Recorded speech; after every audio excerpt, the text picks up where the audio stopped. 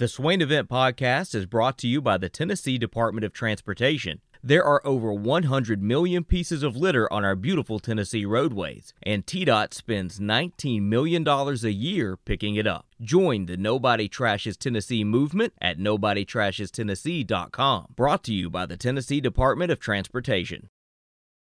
Ben McKee, Jason Swain. Swain Event fueled by Dead End Barbecue. Hour 2 is brought to you by Action 247, Tennessee's only legal sportsbook. Use the promo code Swain Event for a 100% match on your first deposit up to $800. Touchdown turnover backed by Alcoa 10 Federal Credit Union. And Ben, I got something good for you. We're going to the world of college football for today's touchdown turnover.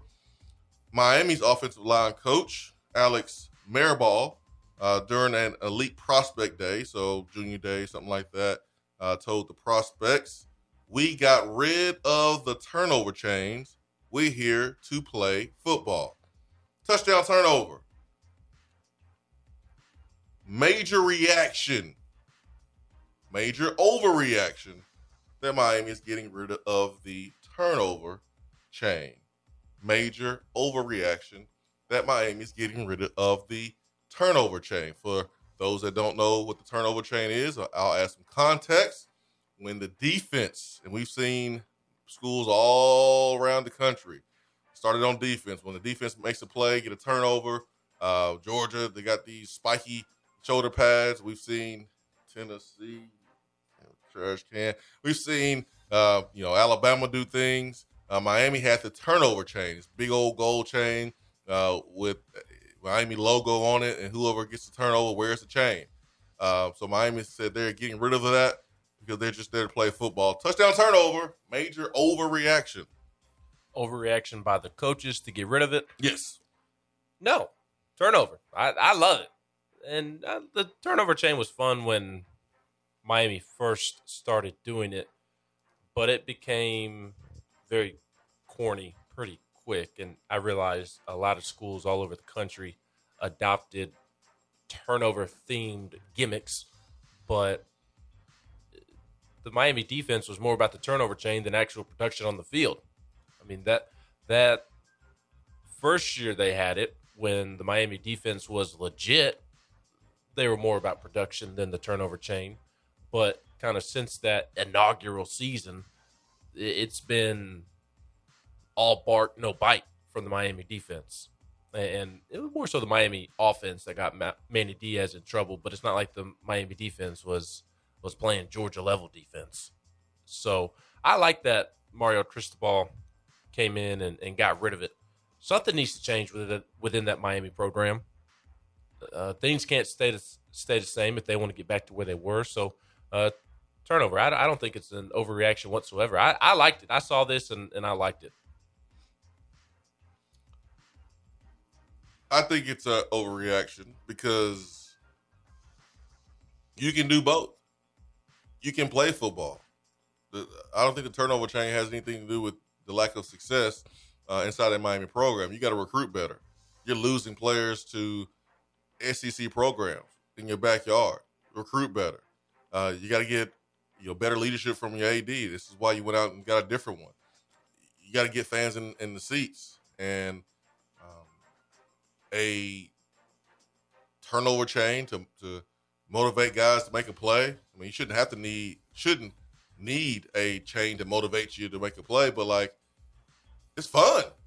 Like, it's fun looking. Like, it's cool on the sideline, the energy with the offense, the defense, everyone, whether it's putting on a chain or putting on shoulder pads, or someone ducking a basketball, like, it's looks kind of fun. And at the end of the day, the game is supposed to be fun. I don't think the turnover chain has anything to do with them, winning games. I think it's a overreaction. I'm gonna say touchdown, but this is what you see when you have a coaching change. Like, the new coach, new administration comes in and they want to change and do everything opposite the previous person did. Everything. Like, Butch Jones was fired. The next guy comes in and everything was like done opposite. Well, Butch didn't do everything wrong. There's a lot of things wrong. There's a lot of things right. But we did the total opposite of what Butch Jones did. Now, how do you feel about the daddy cap? I loved it. But see, the difference is, to me, is like there's nothing wrong with having fun. Like you said, I completely agree. You can do both. You can take the game seriously in between the white lines and then have fun once you get to the sideline. But for me, like I said, the turnover chain became more about the turnover chain than the play on the field. Yeah. And that wasn't the case with the daddy hat. Like Tennessee handled its business in between the white line, and it was more about the play on the field. It was more about hitting piss missiles and hitting bombs and taking care of business on the field, and then coming back to the dugout and putting on the daddy hat. And it was like the cherry on top or the icing on the cake. So to me, that's kind of what the difference is. Yeah. Like you have to earn the right to not to have fun, but to have, that type of fun. That makes sense. Like you have to handle your business before you're able to go out and do those type of things. Tennessee baseball doesn't need to be rocking the daddy hat if it's one of the worst offenses in the SEC and flirt with 500. You've got to handle your business before you can go to that extreme of fun, in my opinion. And we don't know the inside and, of the reason. There might be multiple reasons why they get rid of it. But I like it. I think it's a pretty cool part of the college game. I wish we had something like that. You got to make sure that it's not corny.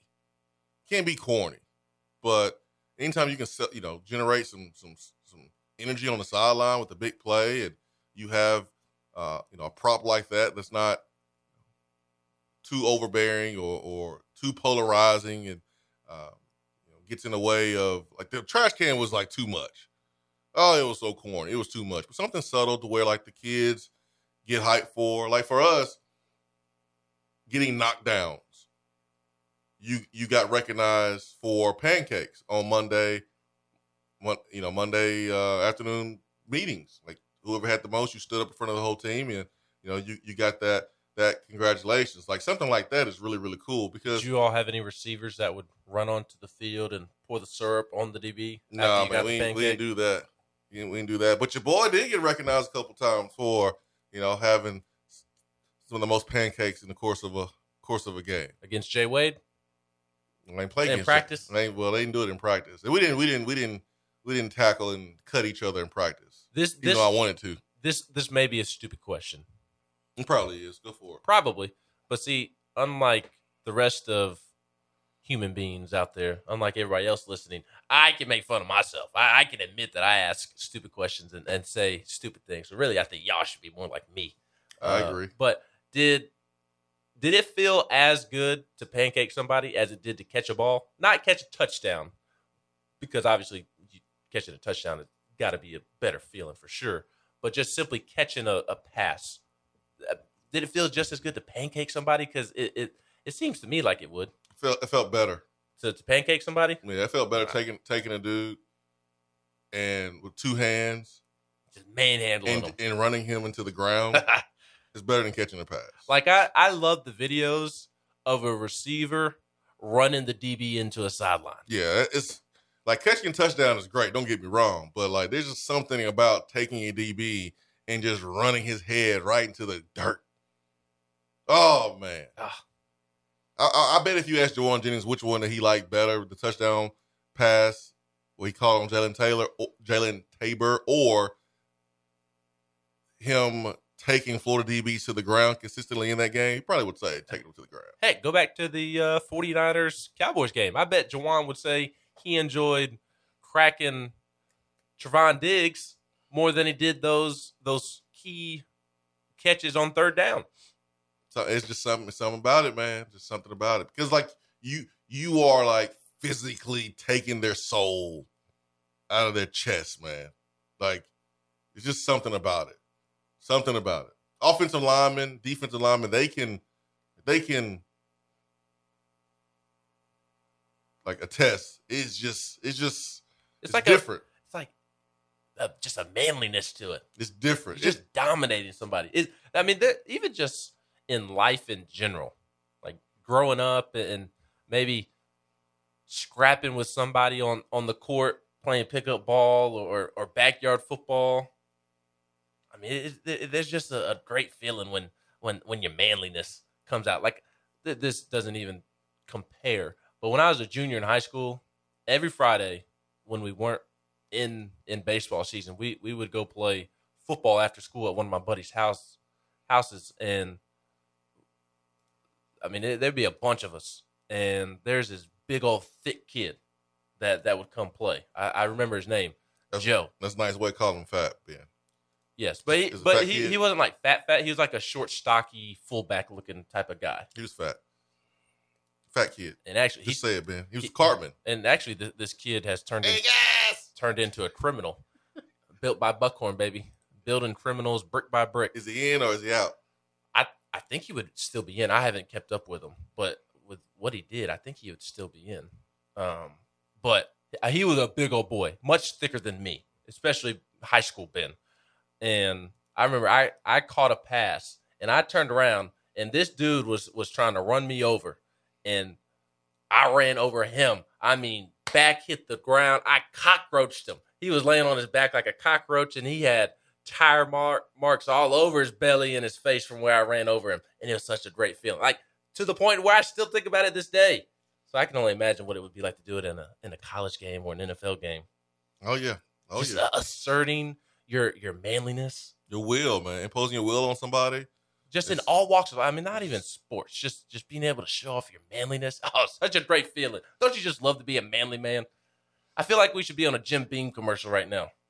No. Well, not Jim Beam, but what's the little like beef jerky? Where it's the Sasquatch commercials? Oh, yeah, that one. I'm forgetting what they're called. Yeah. The little meat sticks. Yeah. Like, I'm gonna be quiet. The Brady says, Ben, what's the real deal with Tidwell?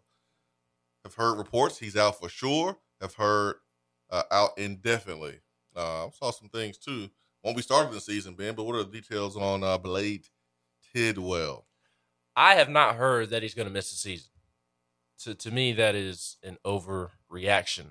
What I have heard is that he is hopefully going to be back by April, and that this is just being real cautious. It is the Garrett Crochet situation all over again. He is Garrett Crochet 2.0, and for those who are not familiar with the Garrett Crochet story, Garrett Crochet, who now pitches for Swain's lovely Chicago White Sox, he in the COVID shortened year, so 2020, going into his junior season at Tennessee, projected first round pick, and he was just dealing with some general arm soreness. So because of his draft stock, Tennessee was being very cautious with him and shut him down, and was only going to throw him out there when he was completely good to go because of his draft stock. And so Blade Tidwell is he's okay right now. He's just not good enough to pitch in a game because of his draft stock, if that makes sense. It's not worth it to run him out there right now. He's been dealing with this since the end of fall. He would feel good after he throws a bullpen, and he would be sore, and it would just lead to more stiffness in his shoulder than usual, and just kind of took him a little more time to get over throwing a bullpen. He would feel good while throwing the bullpen. It was just the soreness and the stiffness afterwards that was a little more than it should be. And so he's still kind of dealing with this, and because of his draft stock, they are just being super cautious with him. So I have not heard that he's going to be out for the year. And I believe that the target date is for him to be back by April, and that they are just being super cautious because of his draft stock, as they should be. And Tony has always maintained that they are going to err on the side of caution. And Tony is being genuine when he talks about erring on the side of caution. He's not like some of these other college coaches who are just going to try to do what's best for the baseball program. Tony's going to do right by the player first, and he has plenty of evidence to support that. So this is all precautionary from what I have heard. But it is a big loss. There's no doubt about it. I mean, he is supposed to be the ace of the staff, will be the ace of the staff when he returns, would have been the first guy to take the mound on Friday, February 18th in Tennessee's first game against Georgia Southern. Arguably could have been the best pitcher in the SEC this season. Still may be the best pitcher in the SEC this season if everything goes according to plan and he gets back. But it is a very significant loss, especially after Seth Alverson, the Missouri transfer. He's got a fracture in his arm, and he's going to be out until about April as well. He's been shut down for 6 weeks without throwing a baseball, and he's about midway through that. And they'll have to ramp him back up after he gets those 6 weeks under his belt, and hopefully he'll be back by the beginning to mid-April. But those are two big arms that Tennessee was going to count on, and they're out. So Tennessee's going to need some guys to step up. Still have quite a bit of pitching, but going to need some names that people aren't as familiar with to step up and take a step forward and be productive until those guys get back. Does sound like Tennessee may add some help.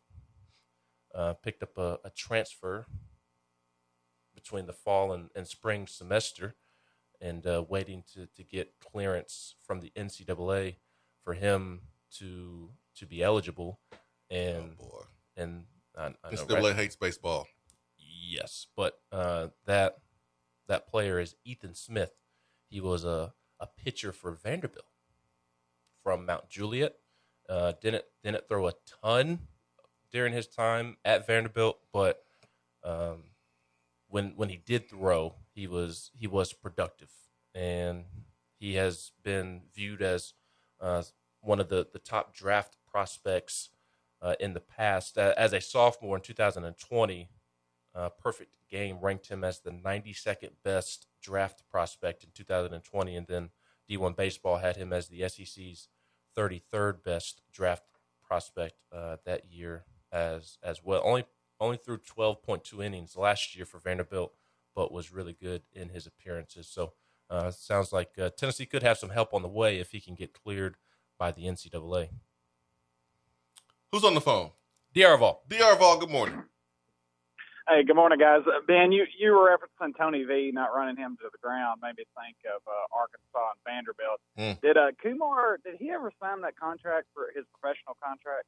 Nope. And funny that you bring Kumar up. Swain and I were talking about Kumar and the Rockers yesterday because Tim Corbin had his, I guess, beginning of the season press conference on Wednesday or yesterday morning, and was asked about Kumar. And Kumar is supposedly going back and forth from Knoxville to California, and he's not playing for anybody this year, and he's just kind of preparing to do the draft all over again. And he's doing so here in Knoxville and in California, and that's because the Rockers, Tracy and I forget Mama's name.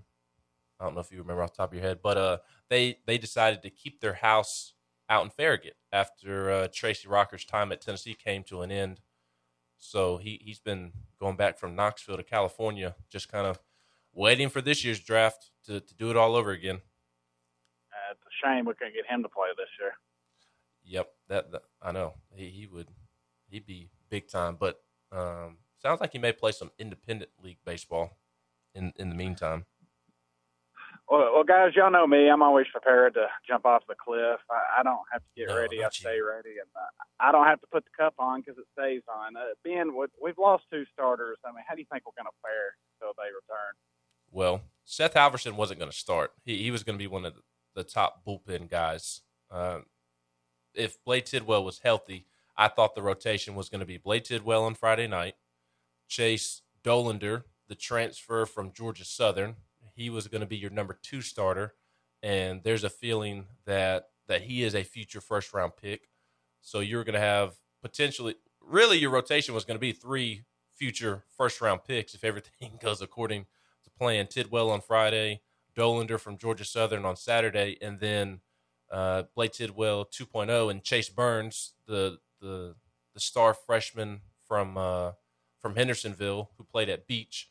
He's going to be your Sunday starter. So Halverson wasn't going to start. He was just going to be one of your top arms out of the bullpen. And now that Tidwell is going to miss some time, I would expect Camden Sewell to slide into a starter role, and you'll have Dolander, Sewell, and Burns. So your starting rotation is still going to be really good. It's just the depth of the staff as a whole, particularly with the bullpen. It's gonna have to step up. You've got Redmond Walsh coming back. You can rely on him. You're going to need Kirby Connell to be good. You've got a kid named Ben Joyce who is from Knoxville. He's working his way back from Tommy John. He missed all of last season due to it, and he throws as hard as all get out. He was clocked throwing 103 a couple of weeks ago. 103 in the bullpen over at Lindsey Nelson Stadium, and he needs to work on some command, and I'm sure he'll be somewhat rusty because this will kind of be his first game action. He did pitch in the fall and looked pretty good, but command is kind of a question mark, and he'll be a question mark until he fully asserts himself, but going to need some guys to, like I said, just guys that people aren't as familiar with. They're going to have to step up and pitch well, but I trust Frank Anderson to make sure his pitching staff is good to go. 103 or no control, so he's basically Charlie Sheen Wild Thing.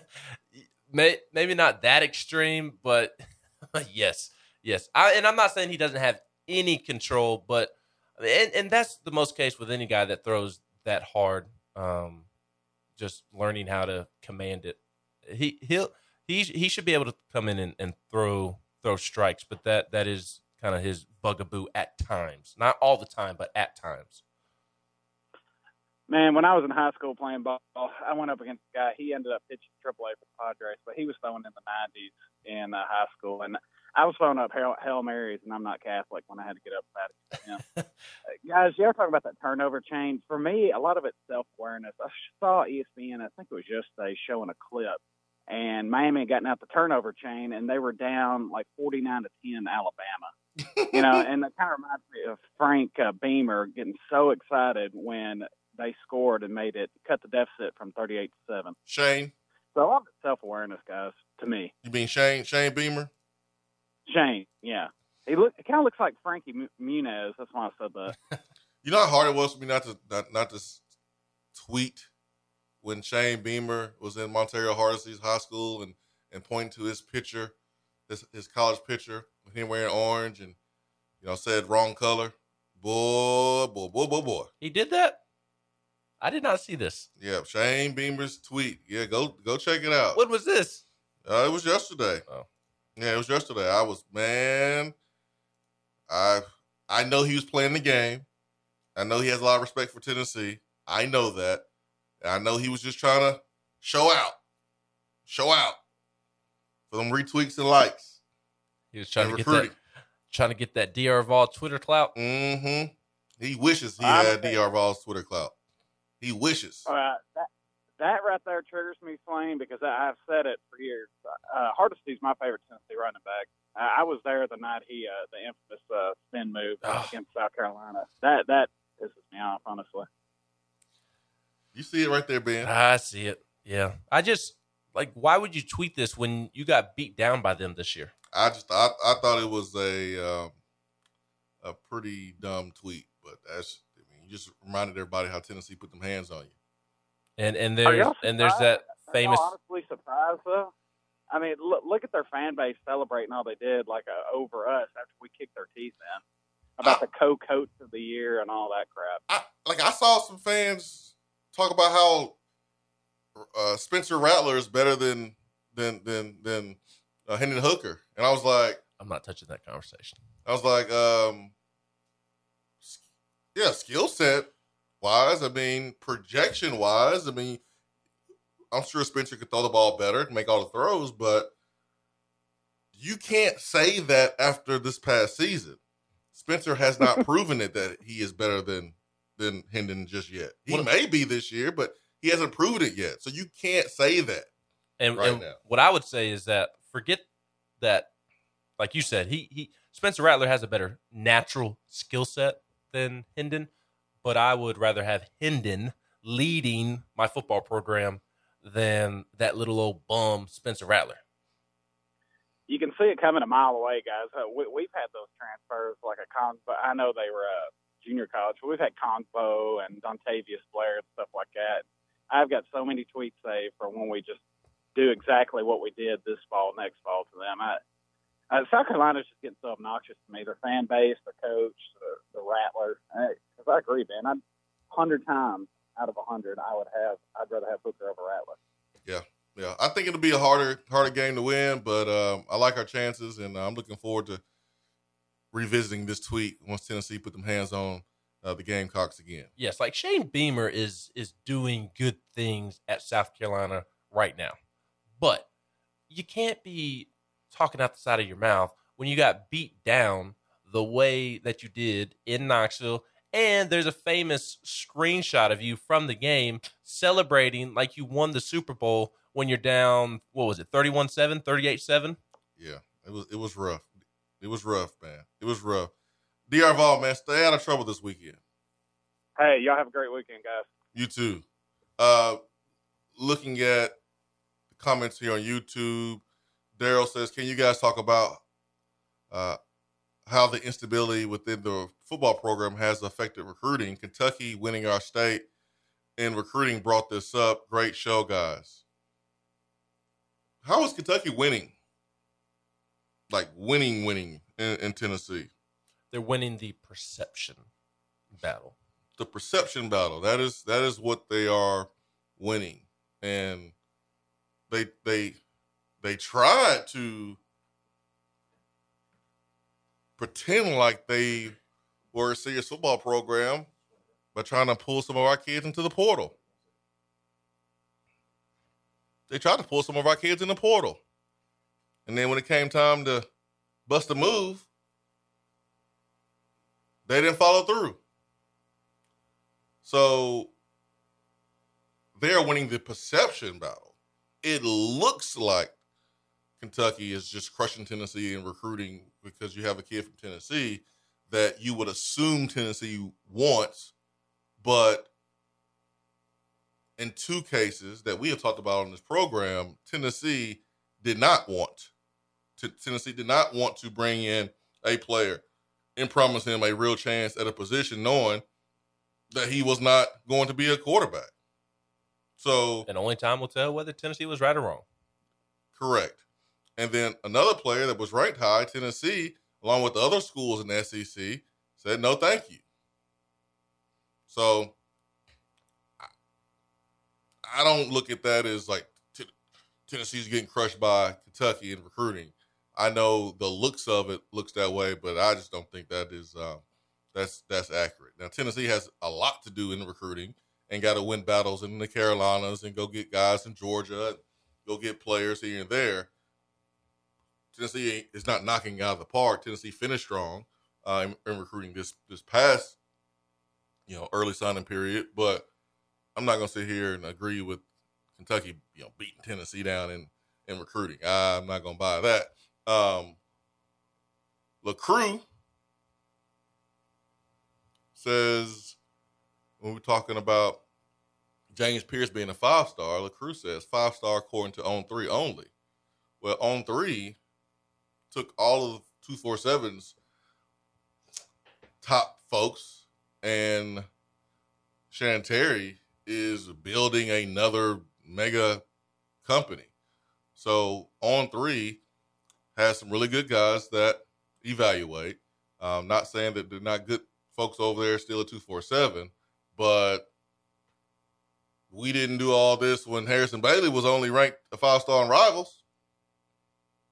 I want to know what LaCrue was thinking about that when Harrison Bailey was just a 5-star on Rivals. Huh? What? I mean,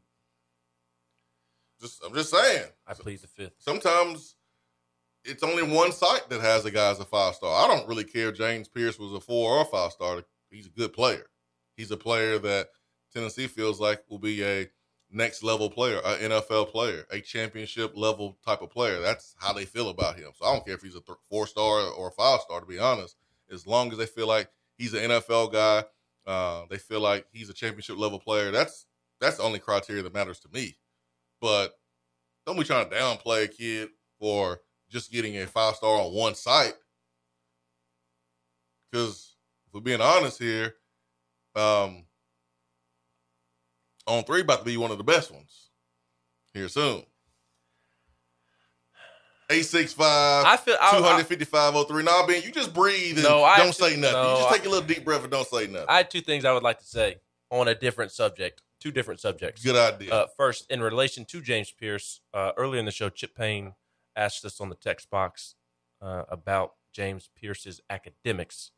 And yes, that is a concern, and that is something that he needs to get figured out before he can get to Tennessee. But at the moment, it is a minor concern because that appears to be in the process of being handled. Like, as long as he takes care of business this spring from an academic standpoint, he's going to be fine. He'll be here in May. So, yes, he does need to take care of his academics, but he's in the process of doing so, and there's a strong belief that he'll be here in May, no issues. The other thing I wanted to mention, I feel like a proud dad right now. Why?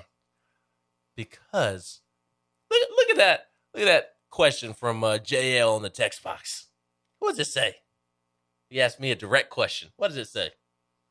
Ben, what happened to Tidwell? No, that's not what it says. Refers to... I can't see, man. I got glaucoma. All right, Jameis. I can't see. I can't see. Refers to Blade Tidwell's nickname. I feel like a proud... Maybe I shouldn't be a proud dad, considering what Blade Tidwell's nickname is, and that's what he is referencing. But I feel like a proud uncle. Uncle's perfect. Yes, drunk uncle. I don't know about drunk uncle, but the uncle that the parents don't want the kid to be around. That's you? In this moment, celebrating somebody referencing Blade Tidwell as Titty, yes, that is me. That's his nickname. Baseball players come up with the best nicknames. The best. I've been trying to talk my wife into some baseball nicknames for my son if we have a boy, and so far she's not been going for any of them. You should name your son Tidwell. Tidwell McKee. I think Titty McKee. You can do that too. I tried to go for Trout, but she wasn't going for that one. Trout McKee, inspired by Mike Trout. Like, how awesome would Trout be for a baseball name?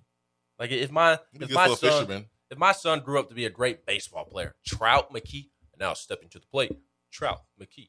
Or if he was like on the Bass Pro Tour or something. Hey, if it gets him a scholarship, I'm game. They got fishing scholarships? Oh yeah. Whatever, man. Whatever it takes, right? She wouldn't go for Bubba either. Bubba? Nah, man. That's a good baseball nickname. It's terrible. It's terrible, man. Real friends tell you the truth. It's terrible. Don't do it. What about Benny? Benny's okay because he'd be a junior. Well, Savannah doesn't want a junior. Yeah. She says one Ben is good enough. Does it have to be a junior if it's not my full name? If it's like my full name is Benjamin Thomas McKee. If it's Benny Scott McKee, is that technically a junior? No. Because my name is Benjamin. It's not technically a junior. Thank you. That's what I've been saying. But you ain't slick. You're trying to ease your way around the back door by naming him Benny, so that way you can refer to him as junior. Can we call her and wake her up right now and you vouch for me? Why? Nope. You can get me in trouble. Nope. You're supposed to be a good friend. Friends are supposed to back each other when they have ideas. And you're not backing me right now. I don't appreciate it. Nope. How much of the offense is being called by Golish versus Josh Heupel? Josh Heupel calls the plays. He calls the plays. But Alex Golish does legitimately have a lot of say in game planning throughout the week. A lot of say. Heupel gives his coaches a lot of room to coach, and you can even ask the question: does he give him too much of a say?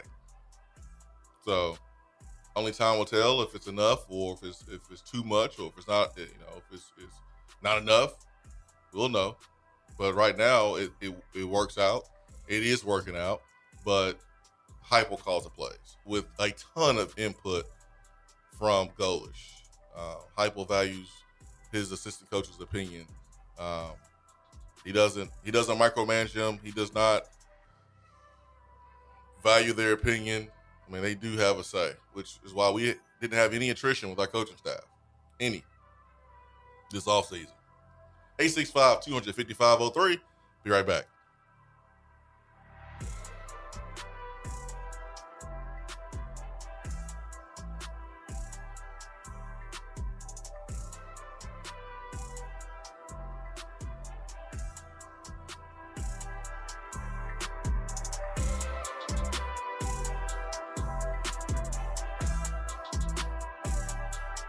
While the other guys are taking guesses, the Swain event is taking you behind the scenes and in the huddle every morning from 7 till 10 right here.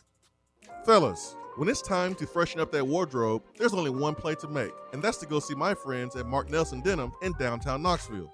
Find the latest in small batch denim in the heart of Knoxville.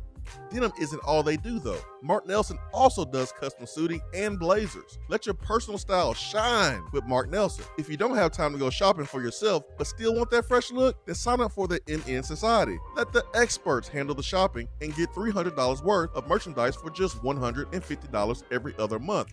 That's 6 times per year to keep you looking styling every day. Let Mark Nelson Denim help you be the best you, because when you look good, you feel good. Go to marknelsondenim.com. When you start your own business, you know that branding can make or break a new venture. That's why Swain and Ben relies on 42nd Street. 42nd Street is a strategy agency focused on finding creative, open-minded, results-driven solutions to brand design. After over a decade of operations in East Tennessee, the brand architects at 42nd Street have the experience and creative know-how to ensure the success of your business branding, logo, web presence, and more. To see a real-life example of their amazing work, you can check out our website at swainevent.com. Don't trust the branding of your business to just anyone. Check out my friends at 42nd Street online at 42st.com or give them a call at 865-382-7007. 42nd Street, brand, strategy, design. More and more Tennessee businesses are switching to Iris Networks for reliable, local, high-quality, high-speed business fiber internet. Iris provides direct internet access from 10 megs to 10 gigs with no payments for 90 days. Iris also offers next-generation business phones with work from anywhere capability from the mobile or laptop app. With local sales, support, and service, Iris is a partner in the community. Learn more at irisnetworkusa.com or call 865-448-IRIS. Iris Networks, a Tennessee business connecting Tennessee businesses. Litter is a big problem in Tennessee, but together we can do big things. We can make our cities, our waterways, our roads cleaner and safer. The Tennessee Department of Transportation is committed to reducing litter in our communities, but we need your help to do it. There are over 100 million pieces of litter in our roads at any given time, and it costs TDOT about $19 million a year just to clean it up. The first step to keeping Tennessee beautiful is to rally behind these 3 simple words. Nobody trashes Tennessee. Join the Nobody Trashes Tennessee movement at nobodytrashestennessee.com. For what is coming up on the Swain event. Out-of-town law firms have been swarming into East Tennessee lately. Firms from Memphis, Chattanooga, and Birmingham have stormed into the area. Wouldn't you rather do business with a local law firm? You know, a true neighbor. Marcos Garza and the pros at the Garza Law Firm are just that. They are our neighbors and friends that support local causes year-round. The Garza Law Firm works to serve you professionally on criminal matters, injuries and accident matters, and Social Security and disability filings. The Garza Law Firm is here for you at garzalaw.com. The Garza Law Firm. Let us help. Top 100 barbecue restaurant Dead End Barbecue is a no-brainer when you are craving the smoky flavor of quality Q. Dead End makes it easy to enjoy their fantastic menu with online ordering from Chow Now for pickup. Or, if you don't feel like leaving the house, then have Dead End Barbecue delivered right to your door by Loco Knoxville or Bite Squad. There is no better restaurant in town to enjoy the madness of March with. Cheer on the Vols and the Lady Vols with the best barbecue around. Check them out online at deadendbbq.com. Dead End Barbecue, the search is over. We're here with Dr. Michael Carlson of Tennessee Regenerative Sports Medicine to discuss PRP, platelet-rich plasma. If you have orthopedic injuries such as shoulder pain, knee pain, Achilles tendonitis, or tennis elbow, you should give them a call. Good to be back, Jason. We specialize in non-surgical orthopedics, so we treat damaged tendons, ligaments, and joints, including rotator cuff injuries, knee injuries, and elbow and foot problems by using ultrasound-guided injections with PRP. And this form of treatment helps stimulate the body's own reparative process and assist in the healing of damaged tissue. Doc, what makes your training different than others? I've been practicing in Knoxville for over 26 years, and I'm certified in interventional regenerative orthopedic medicine through the American Academy of Orthopedic Medicine. They've been the leader in this form of treatment since 1983. I also teach this form of treatment on a national and international basis to other physicians, residents, and medical students. Here in our clinic, I'm the one doing the procedure, and we're using your own PRP, which are concentrated platelets, to treat your injury. So in other words, Jason, it comes from you and it goes back to you. So you know exactly what you're getting and know exactly the level of training involved. Do what the pros, college athletes, and I have done, and visit them online at trsportsmedicine.com. Tennessee Regenerative Sports Medicine, East Tennessee's leader in PRP therapy. If you're coming to Knoxville and need a place to stay, do yourself a favor and book a room at Hampton Inn Paper Mill, also known as the Hampton on the Hill. This award-winning property is literally in the top 5% of all Hampton Inn properties. The GM, Stephen Lawrence, is a good old local boy who grew up in the business around Knoxville. He and his staff are always available, always willing to help, and will go above and beyond for their guests. The newest Hampton Inn in Knoxville has clean, affordable rooms, flat screens, fridges, and microwaves in every room. Plus, breakfast is included in every rate. Not to mention, there's also a pool and fitness center on site. If it wasn't so close to amazing restaurants, bars, and shopping, you would never want to leave. At only 6 miles from campus, you're still right in where the big orange action is. Go to HamptonInn.com, search Knoxville, and book your room at the Hampton Inn Paper Mill or call 865-693-5400. There are articles and news stories that you read about the things that people do. And when you're reading those and you start to shake your head, you start to scratch your head a little bit. You get confused. You don't understand why. You start to ask questions. But really, there's only one question that matters. What is that question, you may ask? For what?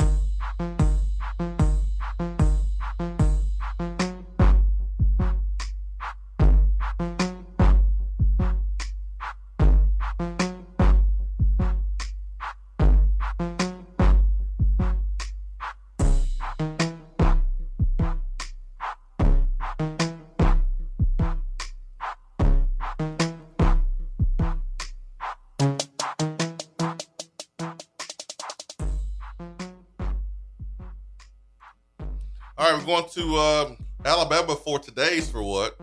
Of course we're going to Alabama.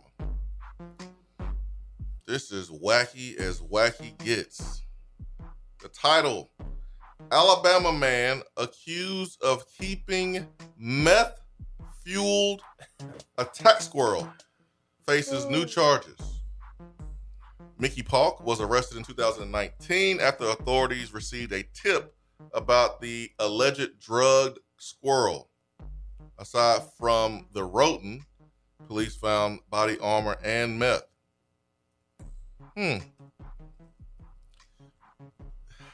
NBC News affiliate WAFF of Huntsville reported Monday that Polk was set to start a bench trial that was continued until the end of February because of Polk's attorney was not present in court. He was arrested in 2019 and charged with the possession of a wild animal, stolen property, and weapon possession by a felon. The Limestone County Sheriff's Office released images of the alleged attack squirrel. Yo, this squirrel is swole. This looks like a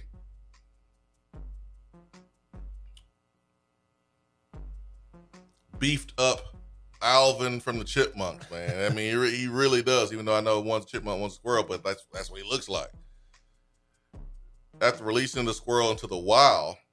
Now, why would you do that? Why would you release the squirrel to the wild? Now you're going to be beating up and bullying all the regular squirrels. Yeah, like I'm not for animal cruelty, but this may be a squirrel that needs to be put down. I mean, there are enough squirrels in the world to where we can afford to lose this one. No different than being run over on the road. The sheriff department said there was no safe way to test the squirrel for meth. What is going on? Oh.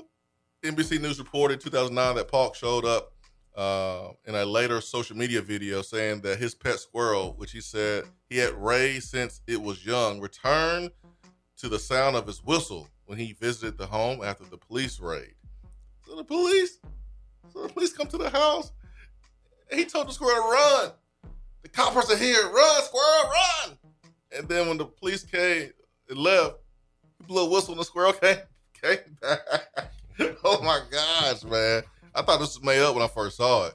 No, all I needed to see was Limestone County, and I knew this was a real story. Now, This is real. When I first saw WAFF, I was thinking, okay, this happened in Coleman or Decatur or Hartselle, Scottsboro, South Pittsburgh, where Rodney and Austell, the street he grew up on. Mm-hmm. I mean, that's kind of where I expected it.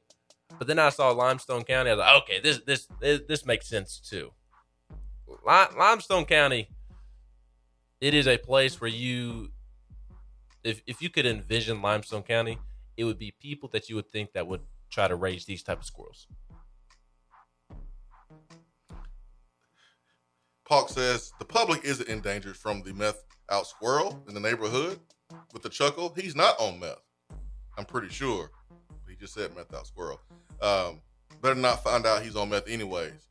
I don't think he likes taking that as that ish. What a crazy story. Limestone Correctional Facility is where I did my Scared Straight program, by the way. It's the prison. It's the prison. Right there close to Huntsville. So I think it's about 45 minutes away from the house. 865-255-03. That is my for what? What is yours for today? I am giving Jeff Garcia a for what today. Jeff Garcia gets today's for what.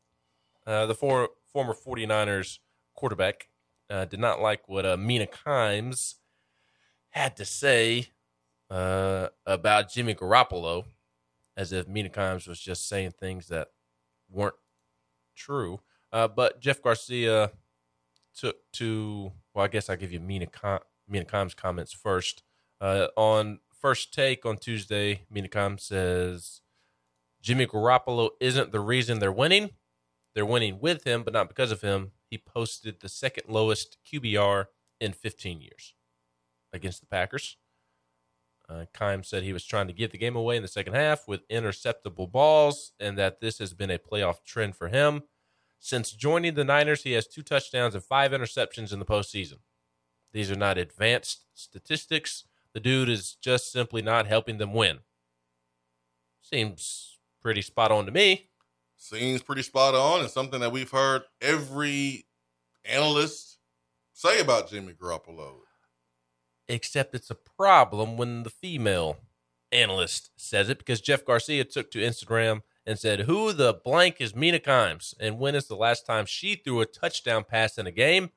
Never, ever has she taken a snap or can truly understand the ability, the mindset, the physical and mental toughness that it takes to play the quarterback position or any position in the NFL. So was Mina wrong in what you said, Jeff? About no. Garoppolo? He just want to get that off his chest. He wants to get that off his chest. He went on, and it gets even worse. The fact that there are people out there given a platform to talk about something that they have never done is hilarious, and that's how you have to look at her. She's a joke. So let's just laugh at her and support Jimmy. Root on our Niners to go out and beat the living blank out of one more team. That's what it takes. She will never know that feeling. Can I get an amen? Peace. Yeah, this is where Jeff lost me. the fact that there are people out there giving a platform to talk about something that they have never done is hilarious.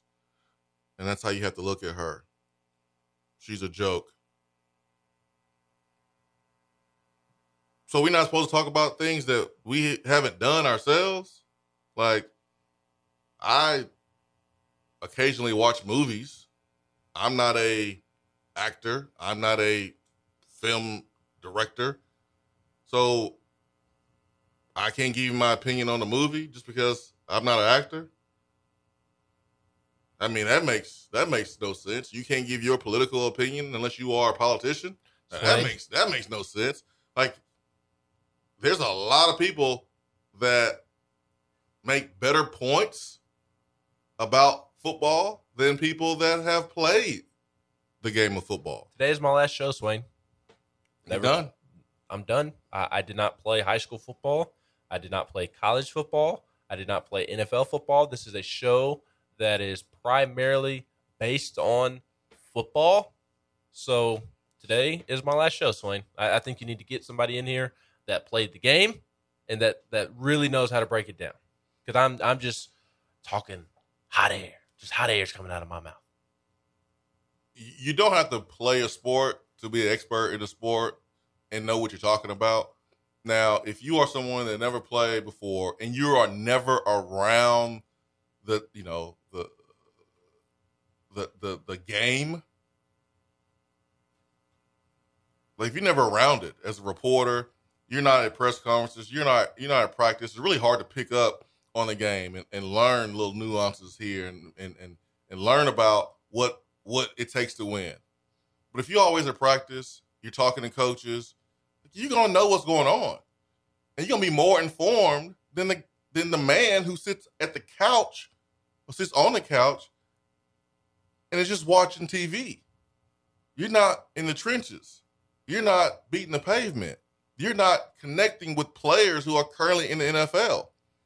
Like, Mina Kimes has those connections. Like, she could talk to 5 DBs from different teams around the league and get that about Jimmy Garoppolo. And that would have been more valuable than a male 49ers fan who just follows the team. Covering football is just not a man's duty. Like, a woman can do it. If she's good at it, she can do it. Just like there's men that can do things that women are known to do more than history. But you can do it too. Like, this whole trying to put out a woman just because she covers the game of football, I don't get it, because like there's a lot of females in this game, man, that know what they're talking about. Like, Doris Burke is one of the best analysts, period. When Kara Lawson was an analyst, she was one of the best, period. Male, female, did not matter. So yeah, man, Garcia gets a for what? I mean, Mina Kimes said it, what everybody else said. Yes. She basically has the same feeling is the 49ers front office. It's yes. why they drafted freaking Trey Lance. It's why people think that Garoppolo's last season is this year. People are only saying what the 49ers front office, what they have been doing, but he want to pop off at Mina. Pop off at some of these dudes that had the same take as her. Yes. And here's the difference. Mina Kimes, I watch NFL Live. It is appointment television for me. It's a good show. Because it is great. It's a good show. Marcus Spears, Laura Rutledge, Dan Orlovsky, Ryan Clark, Adam Schefter, Mina Kimes, all the personalities on there. A, they have awesome personalities. Yeah, that's great. And B, they know how to talk about the game. It is appointment television for me every single week. Last 2 years since it was created. Mina Kimes doesn't get on there and break down the game from an X's and O's standpoint like Dan Orlovsky does, or like Marcus Spears does, or the way that Ryan Clark does. That's not her role, and she knows that's not her role. And she gets on there and she breaks the game down from other perspectives. And again, like she said, she was just sharing factual information, and it wasn't even groundbreaking stats. Mina is really into analytics, and like she said, this isn't even analytics. This is just straight facts, homie. 2 touchdowns to 5 interceptions in the postseason. You don't have to have played football at an NFL level to understand that is bad. There's a way to go about doing things, and she is great at it. I don't ever try to get on here and talk X's and O's because that's not my level of expertise. I do think that I know football better than the common person that did not play because I watch it a ton. I read about it a ton. I love football. And for somebody who didn't play, I love the X's and O's side of things. I love learning about it. There's 2 or 3 podcasts that I listen to that are devoted to X's and O's because I love learning about football. I think it's fascinating. But I don't get on here and try to act superior and say, Josh Heupel should have called this play on 2nd and 7 because of this and that. That's not me. That's Swain's role.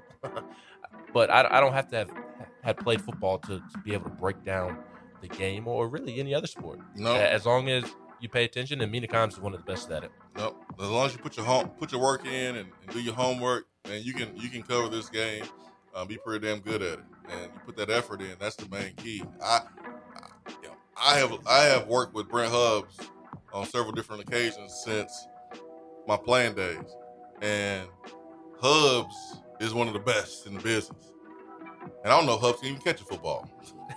I don't know if he can catch one. But it don't matter. It don't matter because he knows what he's talking about. And there's a lot of coaches that have coached this game that have never played. They're pretty damn good, too. Andy Reid's one of them. All right, let's get to hour number 3.